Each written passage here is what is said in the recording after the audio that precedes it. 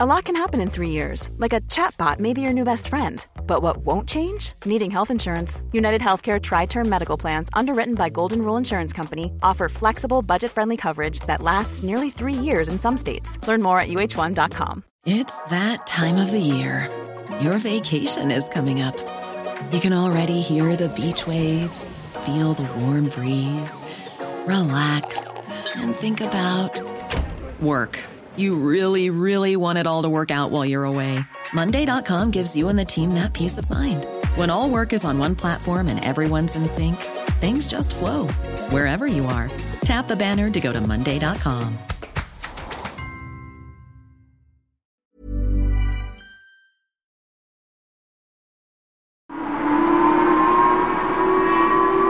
You might not have thought that much about North Korea lately, but last month, in South Korea and Japan, alarms sounded. The North was attempting to launch a new satellite. They were spooked by it. The US Secretary of Defense, Lloyd Austin, condemned it. North Korea's dangerous and destabilizing nuclear and missile programs threaten peace and stability in the region and violate international law. In response, North Korea said the US was letting loose a hackneyed gibberish prompted by its brigandish and abnormal thinking. It was a statement not written by the leader, Kim Jong-un, but by his sister, Kim Yo-jong. It's become more and more obvious in the last few years that of all the people who surround him, all these many generals, civilian cadres, the most important one of all is his younger sister, Kim Yo-jong. She's even being tipped as a future leader.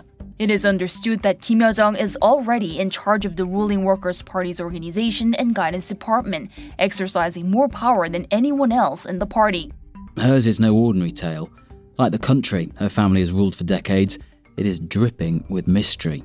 It's a story of intense privilege, but also one of isolation and a great deal of emotional pain. You're listening to Stories of Our Times from The Times and The Sunday Times. I'm Luke Jones. Today, who actually rules North Korea?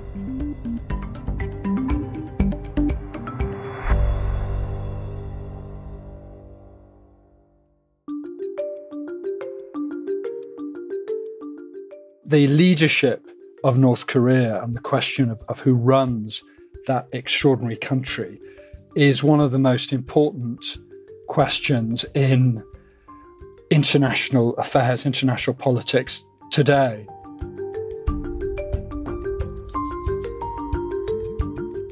Richard Lloyd Parry is our man in Tokyo. He's the Times' Asia editor and has been to North Korea many times. North Korea is and remains, I don't think it's an exaggeration to call it the most repressive and impenetrable state in the world. So it's very hard to get hard information out, and it has to be pieced together from various sources. One of those sources is the defectors who, in a steady trickle, leave North Korea via other countries. The other thing is there's a class of academics, journalists, and so on, Pyongyang watchers who are skilled and experienced in scrutinizing the words of the state media, in looking at the photographs that are put out, and in reading between the lines. And then finally, and not insignificantly, there are the gleanings of spies and intelligence agencies. Of course, most of that information they keep them to themselves, but occasionally, for their own reasons, they do make that kind of thing public. Richard, there is a lot we don't know, which is why I guess it's so interesting and intriguing about the court at the top of North Korean life and where decisions are made. What do we know about the current setup, Kim Jong-un and his closest confidants? The questions of who influences him, who advises him, and above all, who might succeed him are extraordinarily important. In some ways, it works well to think of it as a royal court, something like the court of Henry VIII, or even the advisors and consigliaries and capos around a kind of mafia boss. You know, you have a small number of people very close to the leader who give him advice and counsel and who are also in some ways competing with one another. Now, the remarkable thing about the court of King Kim, of Kim Jong-un, is that so many of the most important people are women. So his foreign minister is a lady called Choi Son-hui, who's a very formidable character, a fluent English speaker, a career diplomat, very experienced in international negotiations, who's said by people who've met her, foreign diplomats, to be also a formidable drinker and smoker, quite capable of drinking her colleagues under the table if needed. The head of protocol is another interesting woman called Hyun Song-wol, who for most of her career was a famous pop star, the leader of a big band, and rumour has it, a former girlfriend of Kim Jong-un before he met his current wife. Now, his wife, Ri Sol-ju, is not really a political player, but she's often seen in public with him. That never used to happen under the previous leaders, his father and grandfather, that the women of the leader were very much in the background, never seen or even spoken about. People didn't know their names. And then you have also his daughter, Kim Ju-ae, who seems to be about 11 years old, who just in the last 6 months or so has emerged very prominently in public. She often accompanies her father to missile launches, military parades. But then above all of these, in terms of prominence and I think importance, is Kim Yo-jong, his sister, who is in some ways his secretary, in some ways his closest aide, in some ways his spokeswoman. And she is the person in the government who seems to take a lot of responsibility for relations with the outside world, and particularly with South Korea.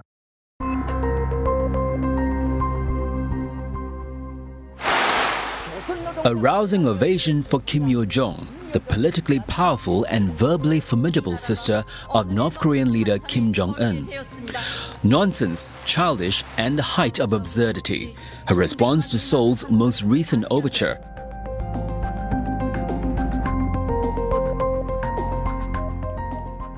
So, Kim Yo-jong, Kim Jong-un's sister, when did she first appear on the radar of North Korea watchers? When did you first learn of her existence?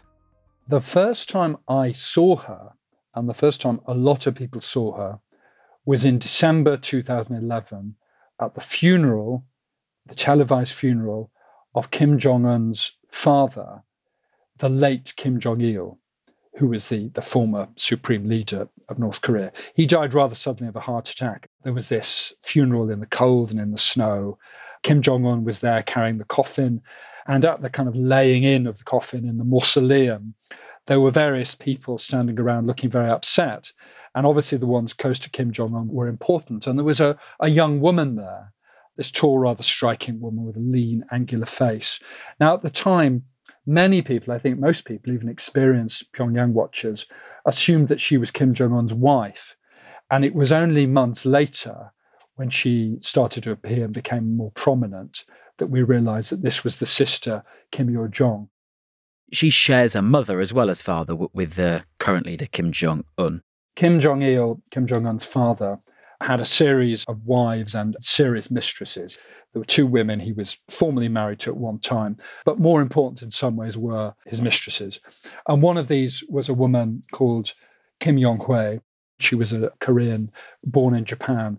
She was a great beauty and a dancer, and Kim Jong-il fell in love with her and established her as effectively his wife. And he had 3 children with her, of whom Kim Jong-un was the second and Kim Yo-jong is the third.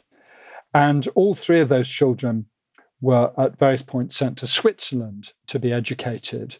Kim Jong-un and his sister Kim Yo-jong went to a Swiss public school, an international school, but not a private school, where they spent several years under the alias of children of North Korean diplomats. That was the cover they had, and they took on assumed names so that no one would know who they really were. Kim Yo-jong and Kim Jong-un were there as brother and sister. It must have been rather an isolating experience for them. They were far from home. They didn't at first speak particularly good English or German. many people assume that that is the period when they came together and became close and developed this bond. And the other thing that happened during that time was that their mother, Kim Jong-un, became sick. She had breast cancer, for which she was treated for several years in Europe, but of which she eventually died. So apart from the shared experience of being sent away from home, far away to the other side of the world, and put through this, not necessarily very enjoyable school, they had the shared experience of losing their mother when they were both effectively just teenagers. Do we know what she did next? So when her mother died in about 2004, Kim Yo-jong would have been about 17 years old. By that time, she was back in Pyongyang. She'd spent about 4 years at the Swiss school. She went back to Pyongyang, and there it does become a bit vague. She seems to have gone to university in Pyongyang. Some people think she studied computer science, although others don't. And during that period, she may also have found a husband. Now, there isn't firm agreement on this among Pyongyang watchers, but she seems to be married, to have had at least one child a few years ago. But we know almost nothing about her husband. It's fair to assume that he's a much less important and significant figure than her. And we do know from that time that her father, the then Supreme Leader, he rated her almost above her brothers. There isn't a lot of chat about the family, but one thing we do know is that early in the 21st century, Kim Jong-il, the late leader, went on a long train journey through Russia. He was phobic about flying, so he always took the train. And accompanying him was the then Russian ambassador to Pyongyang, who, spent long nights on this rather luxurious sleeper train, knocking back the vodkas with Kim Jong-il. And they had a good old chat. And the ambassador very helpfully later wrote a book about this journey through Russia with Kim Jong-il. And he recounts a conversation they had about their kids. And Kim Jong-il reportedly told him that his sons were blockheads, but his daughter was the very smart one. And we know that she did work for him as a close aide, as a kind of secretary in his last years. And it wouldn't be unreasonable to assume that she learnt quite a lot from him in person then, as it were, at the feet of the master, of the supreme leader.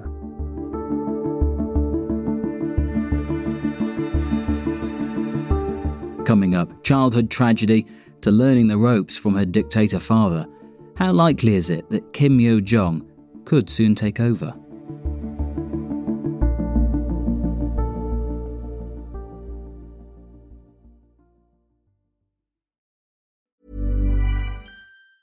Hi, I'm Daniel, founder of Pretty Litter. Did you know cats tend to hide symptoms of sickness and pain? I learned this the hard way after losing my cat, Gingy. So I created Pretty Litter, a health monitoring litter that helps detect early signs of illness by changing colors, saving you money and potentially your cat's life. Pretty Litter is veterinarian developed, and it's the easiest way to keep tabs on your fur baby's health right at home. Go to prettylitter.com and use code ACAST for 20% off your first order and a free cat toy. Terms and conditions apply. See site for details.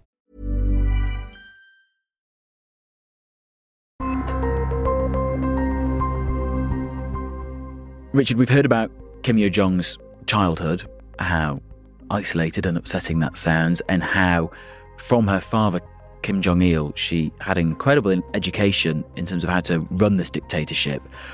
What happens to her in 2011 when Kim Jong-il, her father, dies?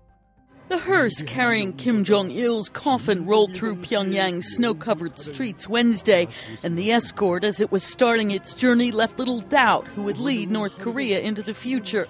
His youngest son, he died. Her brother took over. She was seen at the funeral, but it was really a year or so, it was 2012, before she seems to have been put into an important job, and the job she still holds, in a department of the North Korean government called the Propaganda and Agitation Department. The title of the department tells you everything about it. It's essentially the main kind of communications bureau of the North Korean government and the centre of propaganda. By name, she's deputy. There's an older man who is technically in charge. But I think everyone knows that she is the one who has the most power and who calls the shots there. In recent years, state media has referred to her as a central party cadre, indicating her tightening grip on power. The propaganda and agitation department specialize in often very vituperative and insulting rhetoric, much of it directed against South Korea. And that's always been the case. But around 2014, around the time Kim Yo-jong was getting her feet under the table, it became really very nasty indeed. Even by their standards, it was vile stuff. For example, at that time, South Korea's president was a woman, Park Geun-hye. And I remember one of their statements described her as, quote, a dirty old prostitute glued to her American master's stinky groin. And the American master they were referring to at the time was Barack Obama, America's first black president. And they used really horrible, explicitly racist terms. An unidentified spokesman told the official Korean Central News Agency, quote, Obama always goes reckless in words and deeds like a monkey in a tropical forest, end quote. This was bracing and quite shocking, even by the standards of Pyongyang propaganda. And these statements weren't signed by her, but it's fair to assume that she supervised them and was quite aware of what was going out. And some people see her hand in that, because she has ever since been someone who has a very sharp tongue, and often the statements which bear her name are particularly biting and acerbic. And yet when we got a closer glimpse of her in 2018 at the Winter Olympics in South Korea, when she led the North Korean delegation there, she looked in charge, but she looked quite graceful and quiet. Is that fair?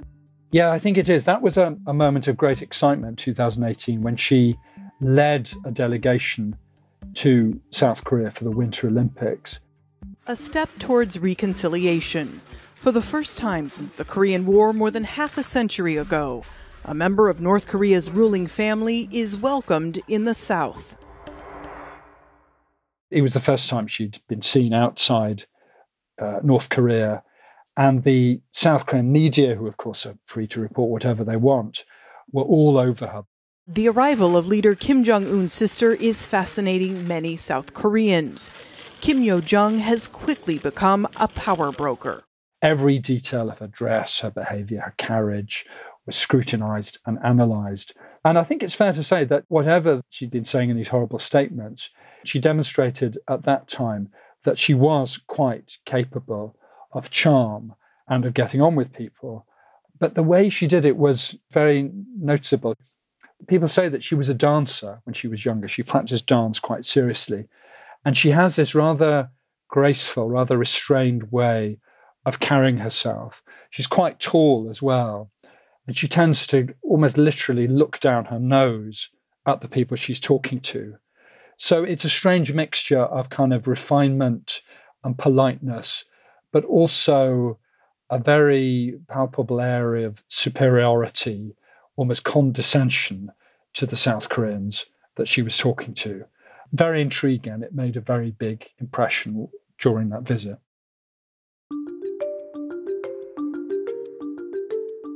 We were in Japan for the G20. We came over and I said, hey, I'm over here. I want to call Chairman Kim. And we got to meet, and stepping across that line was a great honor. A lot of progress has been made. And then, of course, the other glimpse were those very closely watched talks between Donald Trump and her brother, Kim Jong-un. What was her role in that? What could we glean about her and her influence from how she appeared there? Her visit to Seoul and her attendance at the Winter Olympics led directly to summit meetings, first of all between Kim Jong-un and the South Korean president, Moon Jae-in, and then to those remarkable meetings between Kim Jong-un and Donald Trump. And Kim Yo-jong was very much present at both of those. She was in the background. There were cameras taking pictures of Kim and Trump, and she was in the line of the shot. And she obviously didn't want to be there, so she sort of hid herself behind a tree and was seen peeping out. But she was the one who, when the two leaders signed their communique, she presented the document to her brother and gave him the pen so that he could sign it. The person who did that for Trump, to give you an idea, was Mike Pompeo, the Secretary of State. In the second summit meeting they had, which was in Hanoi in Vietnam, they travelled there by train. I think it was like a 3 or 4 day train journey, a very long way. And on the train journey, they were glimpsed at one point by a photographer taking a break and standing outside the train. And Kim Jong-un was having a fag. He's a big smoker. And she was standing by him holding an ashtray for him. And people thought at the time, well, that's a rather subservient thing for an important official as she was to be doing. But then someone said to me, no, but the thing about that was clever. She was collecting the fag ends, not just to avoid leaving litter behind, but to prevent any foreign intelligence agencies from getting hold of the cigarette butts and analysing the Kim DNA in the residues of saliva on that cigarette end. A South Korean expert on North Korea said to me once, what you have to understand is that in the Korean mafia, in the gangster world, the person closest to the gangster boss is his driver. The guy who drives the car is also his closest aide, his most trusted aide, whom he trusts implicitly. Who picks up his cigarette ends. Those summits and meetings, in the end, came to nothing. We just left Chairman Kim. We had a really, I think, a very productive time. It was a very interesting 2 days. And I think, actually, it was a very productive 2 days, but sometimes you have to walk. Did they have actually any implications for her? We've heard in the past people being, just demoted or purged for perceived failures on a whim. Yes, the second summit went quite badly for Kim. Trump walked away from it. He was making unrealistic demands. Basically, they wanted the sanctions lifted in their entirety, and we couldn't do that. Kim had obviously been expecting that he would get some kind of deal, and it was a bit of an embarrassment when he had to go home empty-handed. And for several months after that, people in the leadership lay low, including Kim Jong-un himself. He wasn't seen very much. And Kim Yo-jong also disappeared from view. There were rumours that there had been purges of some of the officials, that he'd taken out his frustration on people by sacking them or sending them away. But Kim Yo-jong had clearly not been purged. And within a few months, she was back. And by now, she is front and centre and more prominent and clearly influential than ever. South Korea says North Korean dictator Kim Jong-un's sister is now effectively the second most powerful person in the country. She's very visible even now. She still has this role as a kind of secretary, but a very powerful one. Someone pointed out to me once that if you look at footage of these big set-piece occasions like the military parades, where the leadership are all lined up in the viewing box on the podium, there'll of course be Kim Jong-un in the middle. And then the people close to him are ranked in order of importance. And Kim Yo-jong, his sister, she doesn't sit down close to him. She'll be moving around. She'll be behind the scenes, darting to and fro, obviously checking that everything's going well, liaising between people, coordinating, making sure the whole thing is running smoothly. And that is a sign of her power. Richard, there's lots of interest in what might happen after Kim Jong-un, who might take over. But what lessons have we got looking backwards on that front? Take us through the dynasty, because it's been bloke, bloke, bloke. I mean, it's an extraordinary thing. It's a hereditary communist dynasty. There's never been another like it in the world. But it has always worked on the principle of male heredity. North Korea was founded after the Second World War by Kim Il-sung, who is the grandfather of Kim Jong-un. On his death, his son, Kim Jong-il, took over, and then Kim Jong-un took over from him. And I think until quite recently, many North Korea watchers would have assumed that this was a strict principle that could not be violated. Korea is still, even now, and especially North Korea, a patriarchal society where by and large women are expected to take care of domestic tasks and the serious business of war and politics and so on is left to men. But Kim Jong-un clearly doesn't feel that way. He has surrounded himself with women. Another North Korea watcher once described him to me as a feminist, which sounds like a strange term to apply to a man who's, a notorious violator of human rights. But what he meant by that is that Kim Jong-un clearly regards women as just as capable of doing a good job as men. And that is perhaps one definition of feminism, that when it comes to running a cruel dictatorship and repressing the rights of the people, women, in his view, are just as good at it as men. Because what's interesting is that if it's not his sister, Yo Jong, the other option, it's thought, could be his daughter. North Korean leader Kim Jong-un is again sharing the spotlight with his young daughter. The public appearance is the latest, fueling speculation that the leader is grooming his daughter for succession. Yes, his daughter, who we think is called Kim Jue, surfaced at the end of last year, very unexpectedly. We'd never seen her before. It all started when she first appeared hand in hand with Dad, inspecting the missile, and then at the launch.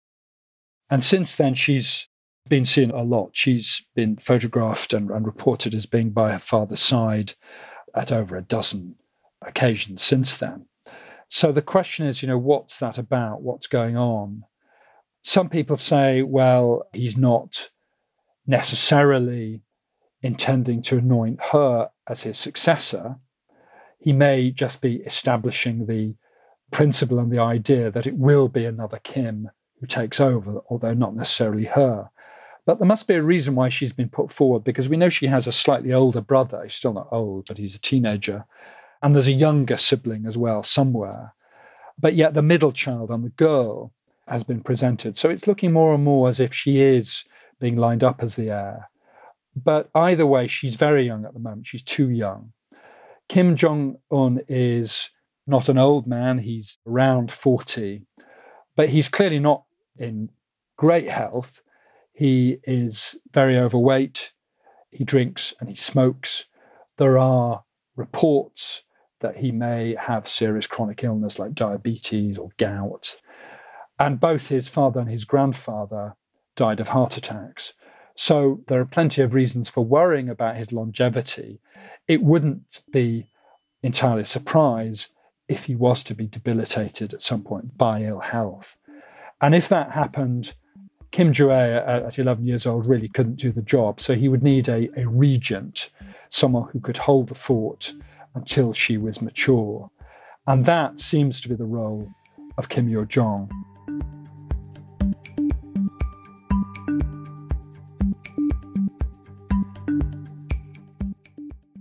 You've been listening to Stories of Our Times, a podcast brought to you thanks to subscribers of The Times and The Sunday Times, with me, Luke Jones, and my guest Asia editor for The Times, Richard Lloyd Parry.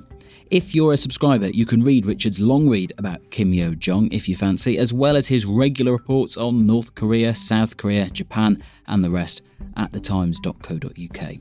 The producer today was Edward Drummond, the executive producer is Kate Ford, and sound design was by David Crackles. If you can, please leave us a review, preferably a nice one. It helps other people find us. See you soon.